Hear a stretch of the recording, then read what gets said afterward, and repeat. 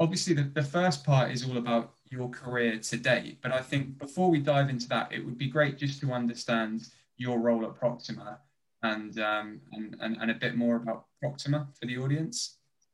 Yeah, sure. So my role at Proxima is client director in the UK. So I manage a portfolio of clients and we provide lots of things for those clients in relation to procurement, whether that's cost optimization programs, opportunity assessments, procurement transformation programs. I manage a portfolio that is quite retail focused, although I do have clients in other sectors. Proxima do the same thing for clients in the UK and the US. We have a team over in Chicago. We have a team in the UK, and we have a service centre based down in Wales. We've been around for 25 years now. We're about 250 people in total. And I've been in the business for 15 years, and I've done quite a few roles in that time. Started out client facing, and then for a number of years, I went operations side. I was our COO for a number of years, and then came back to a client facing role about 3 years ago. And you started your procurement journey at Asda, didn't you? I did, yes, yeah. Retail was kind of my route into procurement. I've always been passionate about retail. I remember spending many times in stores after opening hours because my dad was a store manager for BHS. So I was pretty fascinated at how kind of retail operations ran kind of from an on the ground perspective. Was always interested in it. I remember being 8 years old and we had to do a talk in class about our hobbies or our interests, and all the boys did Star Wars and football teams, and all my friends were doing their pet rabbit or their favourite breed of dog, and I did retailers at 8. I mean, I remember bringing in the carrier bags and showing it Marks and Spencer's carrier bag, and this is what you can get at Marks and Spencer's, and this is River Island. So I guess it was probably inevitable that I'd end up in something connected to retail. And I joined Asda. Well, actually, I was looking for a retail buyer role. And at the time, Asda happened to be recruiting. And it was just after the Walmart acquisition. So it was a really exciting time. And the role I joined to do was international from the start. So I was traveling the Far East. I was in India, trying to find new sources of supply for non-food goods. So I did Halloween decorations, Christmas product, garden furniture, bedding, toys, loads of interesting product. And my role was to find new sources, but then convince the UK teams to buy direct from the factory, as opposed to through the agent network that they'd been quite used to doing. Mm-hmm. So it was quite a fundamental shift in how they kind of view their supply chain, really, and much more complex. And I guess there was a lot more risk in it. So it was really about trying to change the way that Asda did things at the time. And that's what was quite interesting. And because I worked sort of internationally, I was able to run a few programs trying to get Walmart buyers to pool volume and buy together to get better pricing, which sounds a really logical, obvious thing to do. But try and convince a German buyer that they should buy the same thing as a UK buyer and the same thing as a Canadian buyer was pretty impossible. They were some of the best retail buyers in the world, actually, and I learned an awful lot from doing that. And I think that my route into procurement was really around that kind of, instigating change in a business, which is what I've been doing very much at Walmart. And then the Proxima role came up, and I've not really looked back since then, because actually everything I do in Proxima is about change for our clients, and it's about influencing different ways of doing things, different ways of looking at things. And now the fact that I'm doing that for retail clients and some really, interesting brand names, that's a bonus, really. Yeah, I was going to ask, how did you make the transition from a well-known retailer to a boutique procurement consultancy? Was that much of a kind of shifting gears for you, or was it a natural transition? I mean, it was a shifting gear on the surface, but actually when you look at what I've been doing in that role and what we do in Proxima, which is about, helping businesses buy better, helping businesses look at problems from a different perspective, that was my background, and doing it in retail buying. and then doing it kind of as a consultant wasn't too much of a shift. So it was a role that I joined thinking that I'd do it for a couple of years.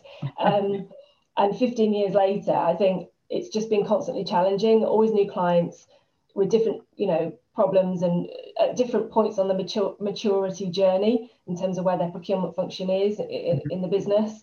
So it's been ever evolving really, and I haven't felt the need to go anywhere else. And in fact, I've never actually counted how many clients I've worked with and for over the years, but it must be, it's 50 or so.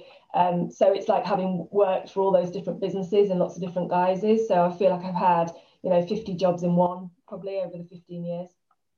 And as you've alluded to, I'm sure you've seen a lot of change in the evolution of the way your clients operate and the way procurement is done. What are you most passionate about when it comes to procurement now?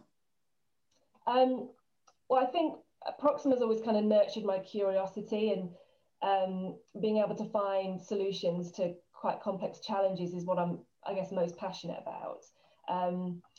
Every day is different, so every day is a different challenge, and I think it's about trying to get procurement to the core of a business.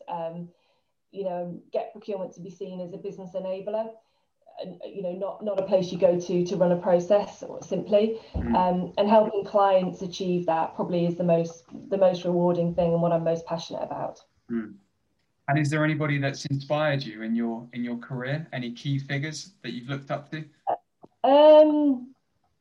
I guess I'm probably inspired by the people around me more than anything. My teams who really go the extra mile, that don't give up when it gets tough, that pull together to sort of achieve something when you perhaps thought it wasn't achievable.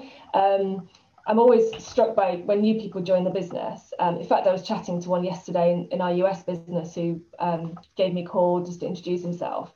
And he said the same thing that lots of people do say, which is, the culture's brilliant. Everyone's willing to help me, and they're not in it for themselves. And that's absolutely true, I would say. And that's probably inspired me to keep going any more than any sort of motivational leader or TED talk that I've listened to, if I'm honest. And at the point in your career now as a procurement leader, are there any kind of key traits that you think a procurement leader needs to demonstrate that are really important? Yeah, I would say that good leaders in procurement are those that give people the space to sort of grow and try out new things and maybe fail a bit and learn from that. I've said people often view procurement as a bit of a process, but it's so much more than that. It's about relationships, it's about influencing, it's about seeing opportunity for change, being persuasive in sort of driving people towards that. So you've got to provide people with the opportunity to kind of develop their own style, but then put the framework around them so they sort of feel supported to do that. Mm-hmm. And in terms of that framework to be supported, as a female procurement leader, do you think that there are enough opportunities out there in the industry for young females to progress in the career now? Yeah, I think there are huge opportunities for men and women in the industry now, probably more than when I started. I think procurement is moving more towards the centre of organisations. I think it offers a good platform for people in the sector to ultimately have a seat at the top table. We pride ourselves on diversity at Proxima, and our clients are diverse after all. So we actively take steps to create a workforce that sort of represents and mirrors our clients. So we're always looking for great female talent. I think there's some good opportunities out there now. Right, that's really good to hear.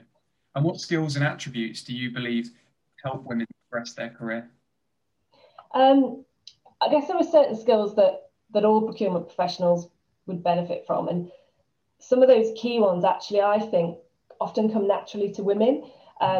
So high emotional intelligence is really important. Being able to go in and read a room and respond in a way that sort of builds trust, being able to navigate conflict and navigate difficult conversations is really important, and being quite flexible to sort of different ways of doing things and different ways of viewing things. And actually one of the the biggest skills that make people successful, I think, in this industry is being a really good communicator. And you also need a positive attitude, right, and a positive mindset, and that goes a long way, I think, to success. Mm-hmm. And do you think there's anything more that can be done to encourage women to progress in this profession? I mean, always, yeah. In most industries, I would say. I'm pretty passionate about mentoring and giving support and help to younger female talent coming into the industry and coming into Proxima. I've done that in the UK, but I've also even done that in our US business with young female graduates who I've never actually met or kind of had the pleasure of working with. And I think that's entirely possible to do, because it's about sharing your experience and being quite honest about the challenges that you've had, because they're probably the same things that they're grappling with at the time. So it's not sort of putting yourself up on a pedestal of, you know, I'm in this role and this is what you should do, and sort of giving them, you know, necessarily your advice, but it's being a sounding board and sort of sharing and emphasizing. And on the note of just graduates in general, regardless of whether they're male or female, do you think that the people at university and studying in school know about procurement as a profession? I know it's getting better, but I still talk to so many people who are like, what's procurement? It is getting better. I think certainly when I left university, which is far too long ago, people hadn't really heard of it. Or it might have been a module in an economics or business degree that people had glossed over. I think now there are some good courses that actually are procurement focused, and we've had some brilliant success at recruiting graduates from those specific courses. And actually this year is probably our highest graduate intake ever. And in lots of those cases where we've brought graduates into Proxima, we've put them onto client engagements quite quickly. And I am bowled over by how well they've coped and how quickly they've learned and how quickly they've managed to work within quite mature, experienced teams. I think it is becoming more of a destination type of role, but it's probably still loads more to do. I'd imagine coming from university and going straight into a consultancy type role, it might be a bit of a baptism by fire in relation to just going into an industry in-house role. Is there any advice that you would give a graduate going into the profession, and certainly the profession within consultancy? Yeah, I mean, I would say to them, you know, don't stop challenging yourselves, and every day probably do something that you find a little bit scary, because that's the best way to learn and grow and develop. And just, you know, ask questions of those around you. You know, we always put, you know, very tight support networks around individuals initially, and that really helps them sort of feel confident, and that confidence, it's amazing how quickly it grows. I probably also say I sort of came out of university thinking I needed to sort of stay 2 years in a job and move on and move on and move on, and kind of build up this CV that perhaps would make me really attractive, because I'd been in lots of different businesses and had lots of different challenges and roles. I don't think that is necessarily the right way to go. I think as I said at the start, I've been in Proxima 15 years and managed to have lots of different roles and challenges and experience in that time. You don't need to keep moving to get that stretch. So, you know, as long as you're constantly learning, I would, you know, sometimes it's actually a great idea to kind of stay where you are and really, you know, build your experience within one organization. I can see why that would be a really attractive offering at a company like Proxima, because you get to work with so many different clients and so many different projects. I guess there's constantly things which are appealing to someone who wants to learn. Absolutely. And with regards to looking ahead at the future of procurement, what do you think are the key focus areas for procurement right now? There's so much going on. We recently launched a Procurement in 21 report looking at sort of key trends for professionals, and the key things that came out of that were around sustainability, hearing a lot about that now, cost optimization, which you might expect, innovation, and also business transformation and responding to the need to be agile within the kind of, you know, the COVID year that we had. And I would say that I think procurement is really, the role is really shifting as a result, probably as a result of the pandemic. I think businesses, are viewing procurement in a different way. Procurement's been pretty critical through the last year, and leaders are now starting to see the function as much broader than cost cutting or process driven, and seeing the function as one that can really support around risk management, corporate responsibility, sustainability, I mentioned. Procurement can be real drivers of innovation. They can be funders of investment. So I think it's a real moment in time for procurement to show itself as a business enabler. So it's quite exciting. Yeah. And what are you seeing with regards to procurement function in the backlash to COVID? Are you seeing much change in that respect? Yeah, I mean, I think 2021, procurement will remain sort of at the heart of businesses, both helping with navigating the ongoing COVID situation, but also, Brexit is now upon us as well. And I think that there's a lot of focus on supply chains, and supply chains needed to be flexible and agile. And businesses are going to start to need to make, I think, quite smart decisions around where to invest. So, procurement can really help with that. I think it's also really important that at this point, businesses don't sort of batten down the hatches and become really internally focused. I think it's important to keep looking up at what others are doing, what's new, what you can learn from your suppliers. And that's the best way to sort of keep ahead and keep learning. So I think procurement functions that are willing and able to innovate, to transform, and to learn from others, those are the ones that are going to be the most successful through the next 12 months.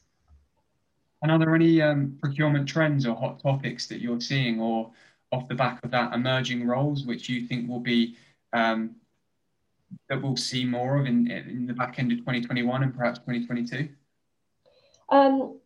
Yeah, I would say actually, if I think of many of the conversations I've had in the last 2 or 3 weeks with clients, a lot of my conversations are with CPOs or CFOs. One of the things that's come out in probably almost all of them actually has been around employee well-being.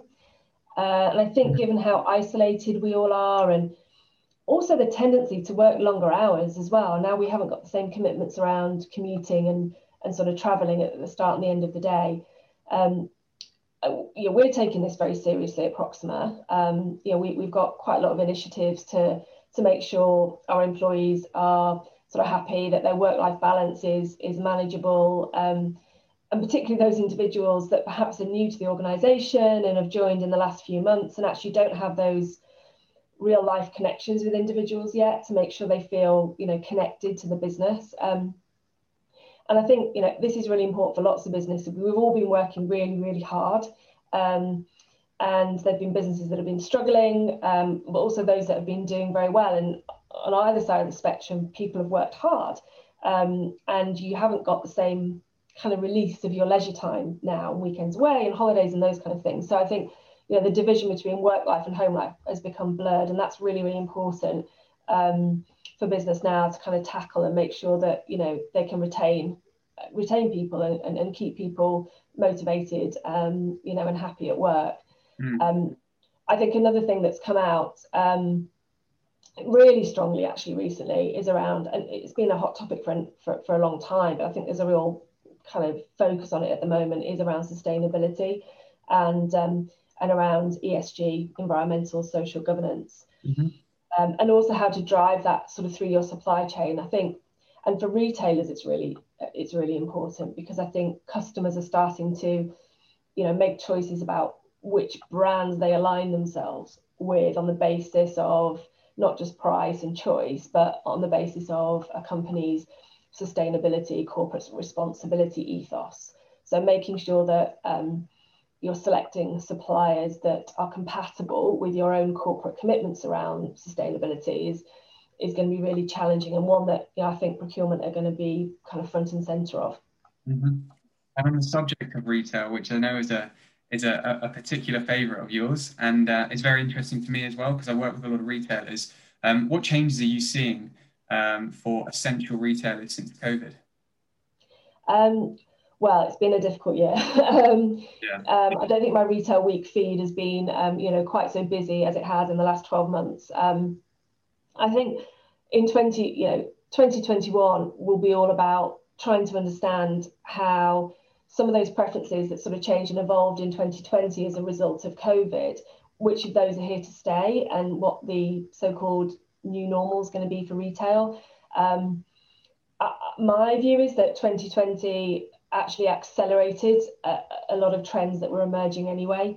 And actually, looking at, we did a report recently for retail leaders looking at sort of key changes and how to create success in the year ahead. And there's so many things that retailers are grappling with.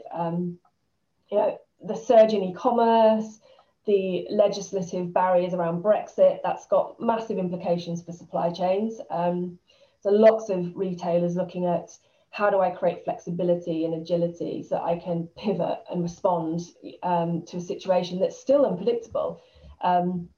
Technology is another theme, how to use that to get ahead. And there's lots of strands to that. There's from new payment solutions, biometrics, to the emerging sort of marketing technologies that will help retailers understand how to use data to drive their customer loyalty, and just overall how to connect the physical and the digital retail experiences. Is a big hot topic. Sustainability again for retailers is key, and customers are going to expect retailers to have a strong position on it. So I think this year that needs quite a lot of attention. And I think it probably goes without saying, it's all over the news, traditional bricks and mortar retailers, how do they have a strategy for their property portfolio going forward? And what does that look like?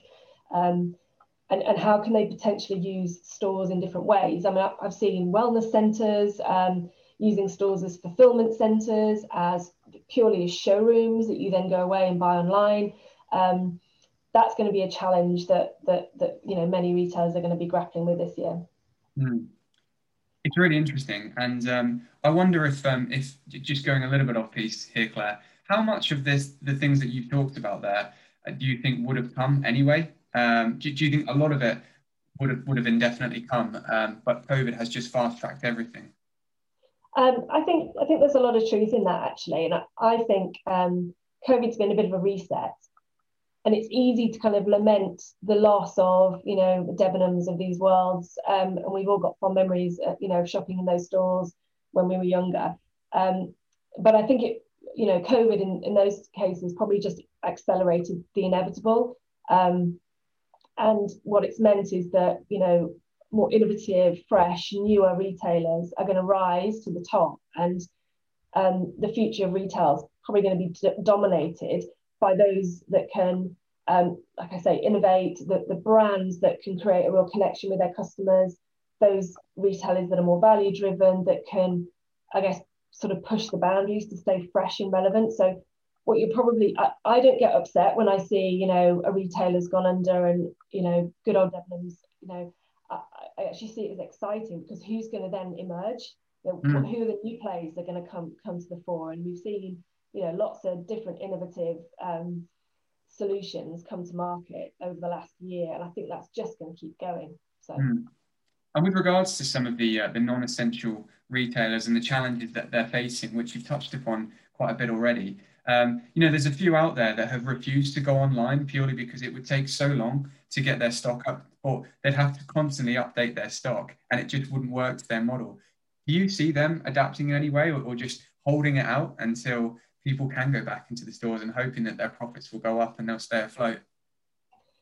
I mean, people are divided on this, and when it comes to some of the bigger players that have resolutely refused to go online, I think that's a really interesting statement. I